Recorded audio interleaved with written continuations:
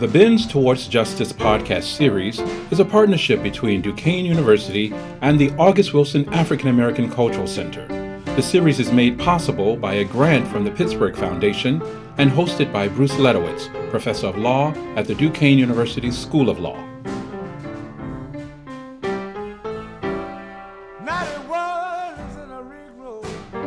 Tracey McCants Lewis is a person who has made numerous contributions to Pittsburgh and the region. She has been a tenured professor of law at Duquesne University School of Law. She is currently Deputy General Counsel to the Pittsburgh Penguins hockey team, and she serves on the board of directors of the August Wilson African American Cultural Center, which is a partner in this podcast series.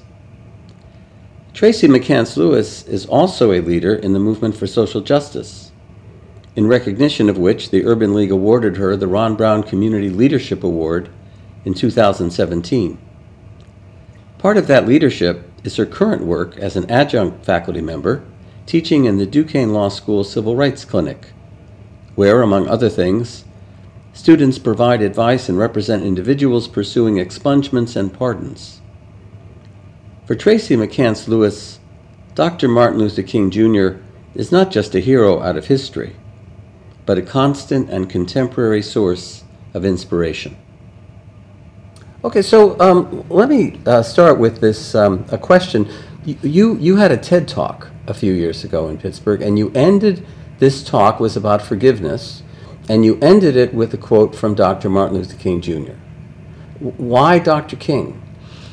I think Dr. King's message, one of love and acceptance, was one that was relevant to the topic of forgiveness, especially with individuals that have criminal records, especially old criminal records that are trying to come back to society and better their opportunities and chances for employment, housing, and sometimes even education.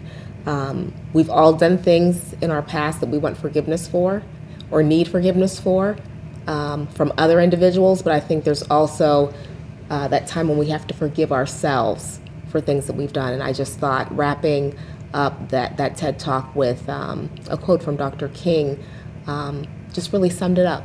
Now, I mean, I take it follows that Dr. King is a kind of universal figure in American culture. Yes. So you can never go wrong quoting Dr. King. I'd like to think so. Now, you had a whole talk about forgiveness. Yes. And it was a wonderful talk, and I recommend it to our listeners. But not really any mention of religion per se. Now, religions generally have a lot to say about forgiveness. Was that a conscious choice? It was a conscious choice because I was really talking about the legal system, and so the separation of church and state. I didn't bring religion into the TED Talk. However, oftentimes a lot of our clients that we are working with have actually, especially with regard to a pardon in Pennsylvania, the pardon board is looking for that person seeking forgiveness, a person saying that I am rehabilitated. And oftentimes in that rehabilitation, the individual has turned a corner. They now experience conversion. They experience conversion. They seek a higher source, a higher power that is now guiding their life, taking them away from what it was that put them in touch with the criminal justice system. A lot of our clients that have issues with regard to alcohol or drugs are going through, AA or NA. And through that process, we see a lot of individuals who, again, are seeking a higher power to keep them on track. Now, the TED audience, on the other hand, pretty secular. I would say it was on a Sunday, so they weren't in church. When I gave my TED Talk, they weren't in church, but I can't say that. I think it was a mixed crowd, but the religious composition of the crowd was.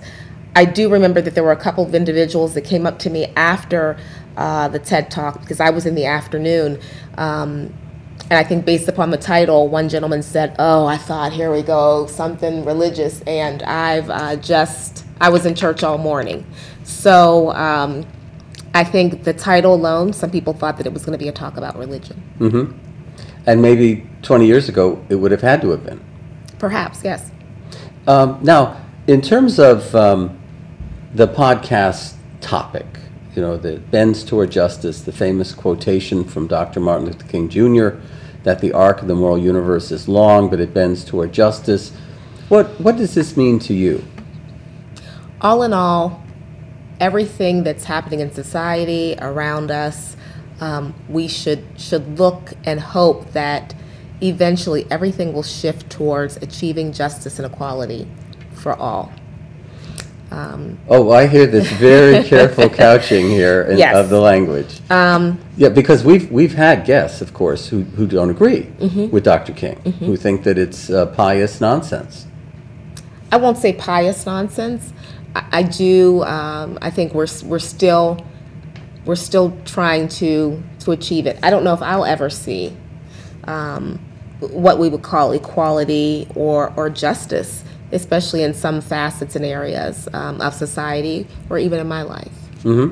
Now, Dr. King, famously said in Washington, in the Washington speech, that he had seen the Promised Land, but I take it he didn't mean that he was going to see the result in his lifetime either. Right. But he saw glimmerings. Do you see glimmerings of justice around?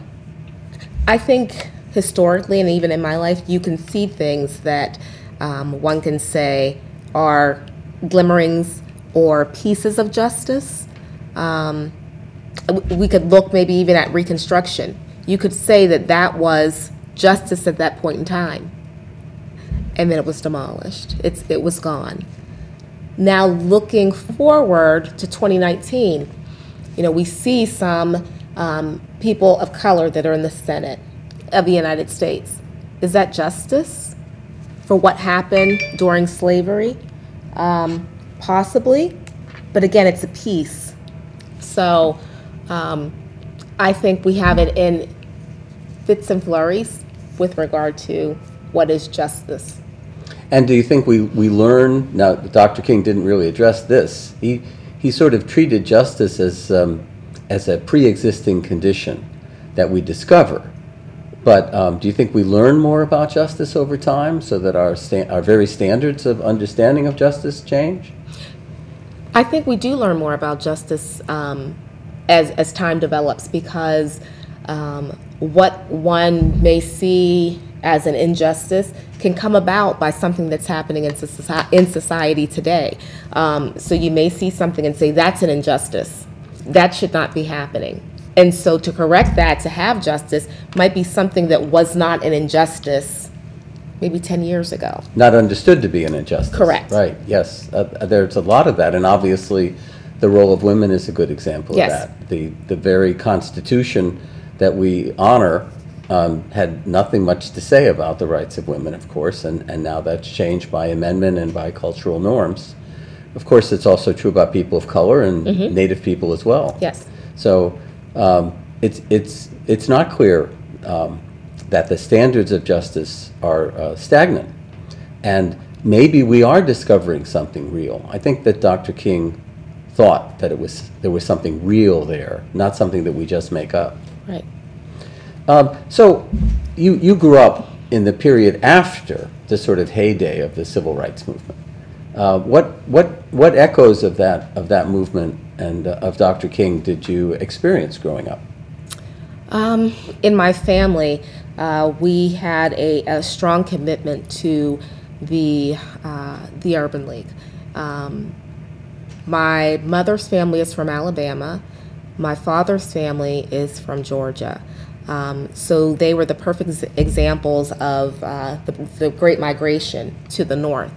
And seeing and hearing, some of the systemic racism that my family faced, and even seeing some of it myself growing up, I had that bend towards myself seeking justice.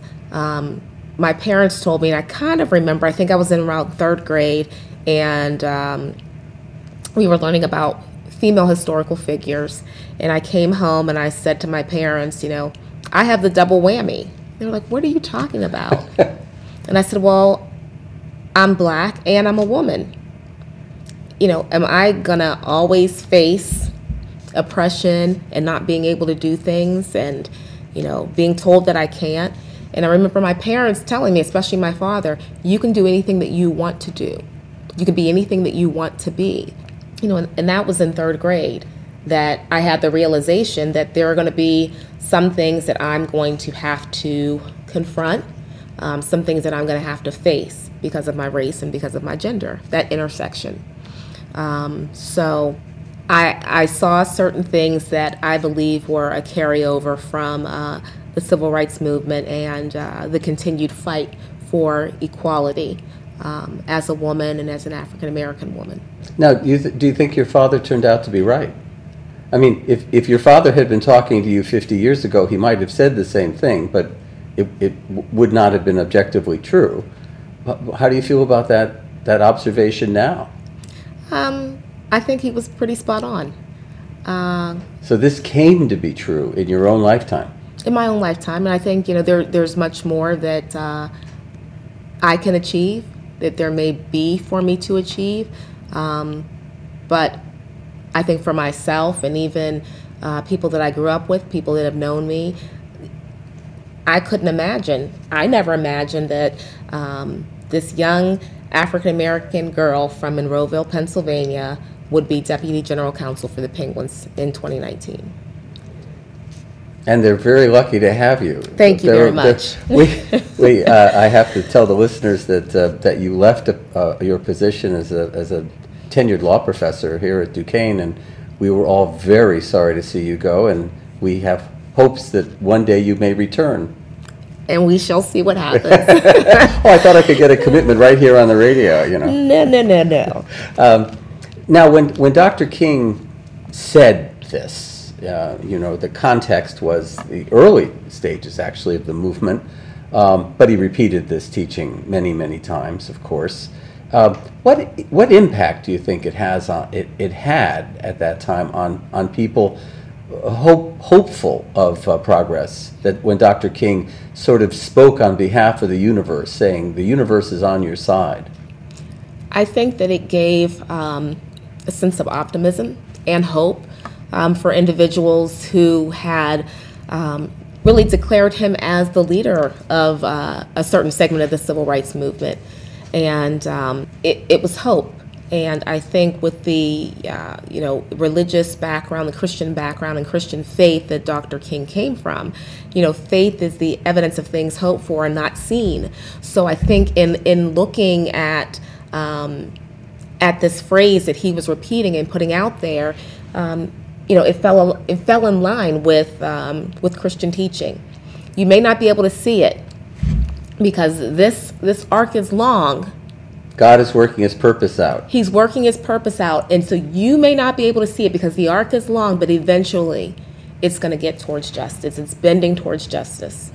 And of course, the community to which he was primarily speaking, especially at the beginning, was the African American community raised in the church. Correct. So obviously it had a great impact. But on the other hand, he was also throwing down a gauntlet, because he was saying that the people that he was in conflict with were on the wrong side of the universe.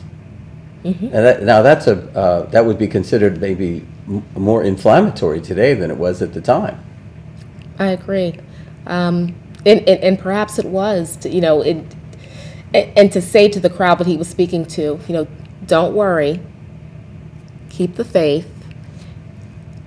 They'll be converted too. Yes, and that's a very important point. Dr. King never wanted to defeat the people that he was in conflict with. He always wanted to convert them. Mm-hmm. And that, I take it you're suggesting that this is not quite the tone of the culture today. I haven't heard a lot of people on the two sides of the aisle talk about converting their opponents. No.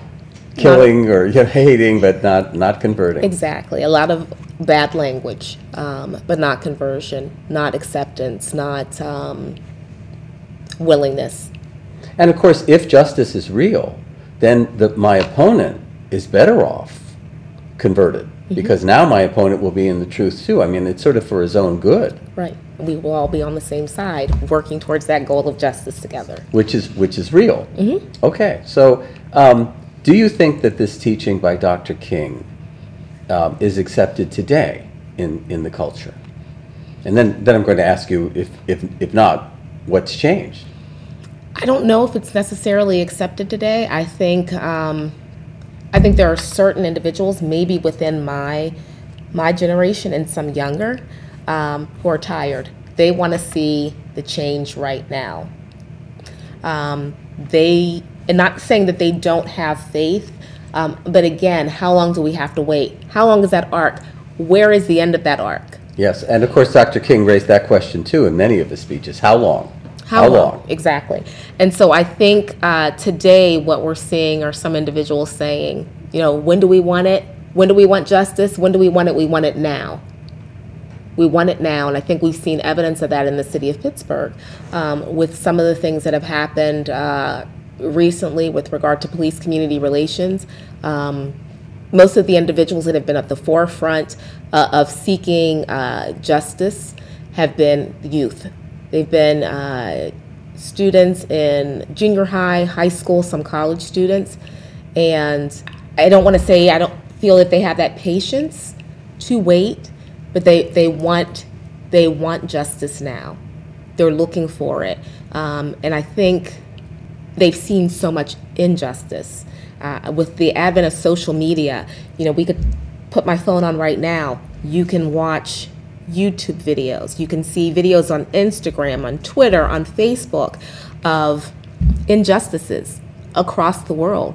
And I think that constant barrage of seeing these things has done something different to our society right now. Oh, you think in some sense it's been negative, that it hasn't promoted a sense of a desire for change, but rather can be discouraging? I think it can be discouraging to constantly see injustices happening across the world, but also happening in your community, and being able to see it sometimes even real time.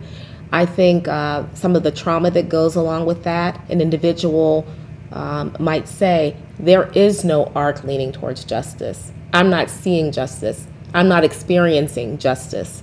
I've seen what has happened to individuals that look like me, whether it be they're my same gender, same sexual orientation, same age as me, same color, same race, same national origin, same religion. And I'm seeing this injustice happen to them. And then unfortunately, for some individuals, they see that, and then when there is an opportunity for justice, they haven't seen it. So I think there's some discouragement. Now, it's interesting because Dr. King, who believed that the universe was bending toward justice, or does bend toward justice, but he also had this argument about patience. He was told that he should be more patient, and that was the famous letter from jail, in which he said, no, don't talk to the victim about being more patient. So it's possible to believe that the universe is on your side and still be impatient, but I guess it's a different kind of impatience if you think it's all up to you and your efforts, right, and the universe is indifferent or neutral. Correct. Right. Now, I know that President Obama changed the quote when he used it. He used it all the time too, and he said the arc of the moral universe bends toward justice if you bend it, which I don't think is what Dr. King meant. Right. I think President Obama said that, and then Attorney General Holder was also, I think he kind of also modified the quote and said, if you pull, right. if you're pulling justice towards you. And I think that's what we're seeing today with some youth that have seen injustices in their community. I think they're trying to fight and pull that justice towards them. They're trying to bend that arc or pull the justice towards them and say, we're going to get justice by any means necessary. Right, and I know Dr. King would not have said that. So I think, you're pointing out that social movements can be different depending on their view of history. That you get a different, perhaps, kind of struggle when you believe that the arc of the moral universe is on your side, You could have all the same issues. You could obviously there'll be discouragement, but there might be something different at heart if you believe that the arc of the moral universe bends toward justice and that you are in fact representative of that hope in the universe. But even the view of history, I think, is important. I honestly think that also the view of your current events and what's happening and what you're seeing. So if we look at the 1950s and 1960s and some of the injustices that were happening and occurring, let's say lynchings that were happening all over the South. You might have somebody in Butler, Georgia, where my family was from, that would know about lynchings in their community. They may not have the knowledge that 70 lynchings happened in Alabama at the same time. They'll eventually find out and know about it, perhaps. But I think even at those times, you did have African American newspapers and such that would relay that information to the African American community. But today, I think, again, you're seeing so much. Right, everyone would know. Flooded right. with information, and everyone would know. And I can't help but to think that influx and current stream, constant information of seeing the injustices and actually really experiencing them, and that trauma is having an effect on how one views justice. And its future. And its future. And its future. Yes. Now, what happens, do you think, if a culture becomes convinced, maybe because of these technological reasons, a culture becomes convinced that there is no higher power, there's no trend in history, there's not going to be necessarily be improvement, it might be 2 steps forward, 2 steps back. What happens to a culture that loses the faith in history and in the future? I think that's a culture that's in trouble. I think that's a culture that's at the verge of, possible implosion. That fighting, a civil war. If we're constantly, if it becomes like a pressure cooker. Mm-hmm. And we're just constantly at odds, and someone's going to win. Whoever pushes harder is going to win, and there's no judgment of truth. It's just power. It's just power. My way is the right way. Right, and and in fact, the reason for this podcast series is to open up that very question for this culture, because I think some of what you've just described is certainly true of some of our culture. Mm-hmm. Now, as you say, though, when you gave your TED Talk, we may exaggerate that.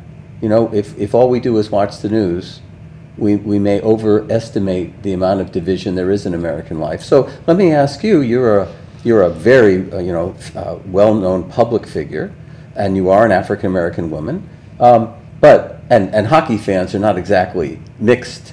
It's a pretty white sport. Mm-hmm. So have you experienced acceptance by fans, other teams, other organizations, and so forth? So interesting. You bring this up. About 2 weeks ago, I brought in Kim Davis, who was with the National Hockey League. She and her team came to Pittsburgh. I met her probably 2 weeks after I started with the Penguins at a National Hockey League conference for the teams. She is the Executive Vice President of Social Impact. And what that department at the NHL looks at is making the sport of hockey more accessible to everyone. Mm-hmm. Expanding the fan base, as well as giving especially youth an opportunity to play hockey, youth that typically would not have access to hockey. Right, it's a pretty expensive sport. It's an expensive sport, and if we look here in the city of Pittsburgh, we don't have a sheet of ice within the city limits. There's ice up in Cranberry. We have the UPMC Lemieux practice facility. There are some other facilities in South Hills, not accessible by public transportation. So the Pittsburgh Penguins brought in the NHL to show them what we're doing here in the city, to try and make hockey more accessible. And one thing that we're looking to do is convert the old armory into a hockey facility. and it sits between Shadyside and East Liberty. Right, yeah. So trying to make that a hockey facility that we open to the public, maybe working with Pittsburgh Public Schools to allow those schools to have a hockey facility that would be open year-round.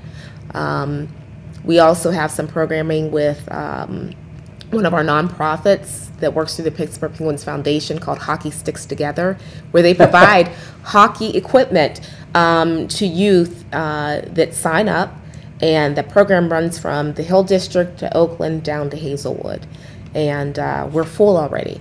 So I think I found acceptance, walking through the stadium. There are more fans of color than one would expect to see. They are there. I'm also working on bringing a group called the Black Girl Hockey Club to Pittsburgh. It's a group of black women that have either played hockey, play hockey, just love hockey, or they are mothers of hockey players. And they're from all over the country.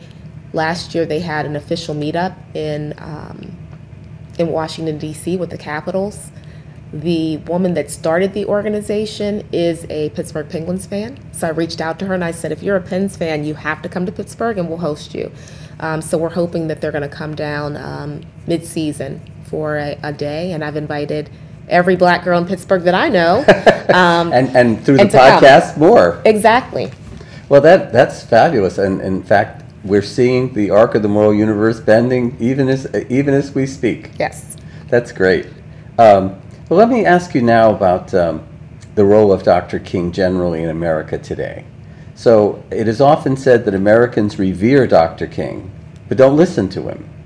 Do even his admirers know anything about his actual thinking, do you think? I think there could be more focus on his teachings by everyone. I think he's just, at this point, to some individuals, just a public figure, an icon that they know about, an icon, right. A hero. But I don't. Which of course he was. And he was and is, but I don't think there's the in-depth knowledge of his teachings, of what he stood for, of what he did. And of course, this is not only true of his sort of intellectual approach or his thinking as such, but obviously, as I've heard you talk about in the past, his views on economics are not really appreciated at all. Right. It's no accident how he met his end, his assassination, supporting a strike by municipal garbage workers in Memphis. Right. Now, how would you describe Dr. King? Would you think of him as an African-American figure, leader, a Christian leader, an American leader, all of these, none of these? How would you describe Dr. King? I'd say African American, so that encompasses, race and his nationality. So African American, Christian figure. Definitely Christian. Yes, definitely Christian. And an American figure? I think by saying African American, I encompass both. Absolutely. And a world figure. I mean, when you consider the influences on him, Gandhi in particular, he really spans many different cultures as well. Exactly, and being a Nobel Peace Prize winner, I think that also speaks to the fact that he had that international recognition. Yeah, absolutely. Now, since he, as you said, he's a Christian thinker, what does that mean for a culture like ours, which is increasingly secular in terms of his influence? And is that part of the problem with this particular teaching about the arc of the moral universe? I don't think that it necessarily is a problem. I think even though our society is becoming more secular, there are still teachings, I think, from the Christian religion and other religions that people can pick up on and utilize in life, and perhaps not even knowing that they're doing such. That they're influenced by it. Right. This is the God-shaped emptiness of secular culture. We sort of we unconsciously understand what God is and how God works, even if we don't have any experience with church. Correct. And of course, Dr. King wasn't talking about God in this quote. And there's a reason for that. I mean, he talked about God often enough, so he was giving a teaching that anyone could hear and listen to. And apply to themselves. And apply. Now, in terms of August Wilson, you are a board member of the August Wilson African American Cultural Center. I saw the PBS American Masters episode about August Wilson, the ground on which I stand. I don't know if you've ever seen it, but in it, Todd Kreidler, who was a playwright who worked with August Wilson toward the end of his life, he was quoted as saying this, that August Wilson expected justice from America, and he held America's feet to the fire. And it reminded me of Dr. King's quote. I would agree with that. Looking at the series of plays that August Wilson wrote, they were all based in the Hill District, which is right behind us. And the plays were so real because he was talking about things that happened on Wiley Avenue and Bedford Avenue. And he was using experiences that he saw happening in the Hill District through his plays. He was telling that story. So he was putting what was happening in the Hill District right in those plays, right in the face of the people coming to see these performances. So one may have known, okay, urban renewal is happening in the Hill District, but to see it in the play, to hear it through the characters, to see how it affected the characters, how it affected their community, how it affected their psyche, really put it into, in the forefront. And so I think through his series of plays, looking for that justice that he was seeking, he was putting it right there.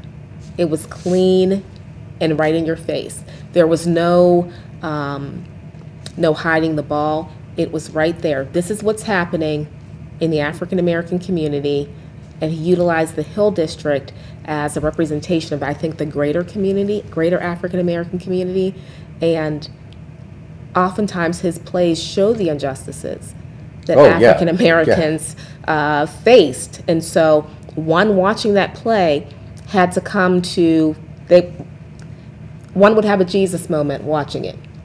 Yes. In fact, even watching the PBS special was a very impactful experience. It was an amazing show. Now, only one of I can only think of one of the plays, the Two Trains Running in 1969, which indirectly dealt with the aftermath of the riots in Pittsburgh. That's the only direct influence, I would think, of Dr. King's life on the plays. Do you know of any other influence or references to Dr. King in August Wilson's work or thought?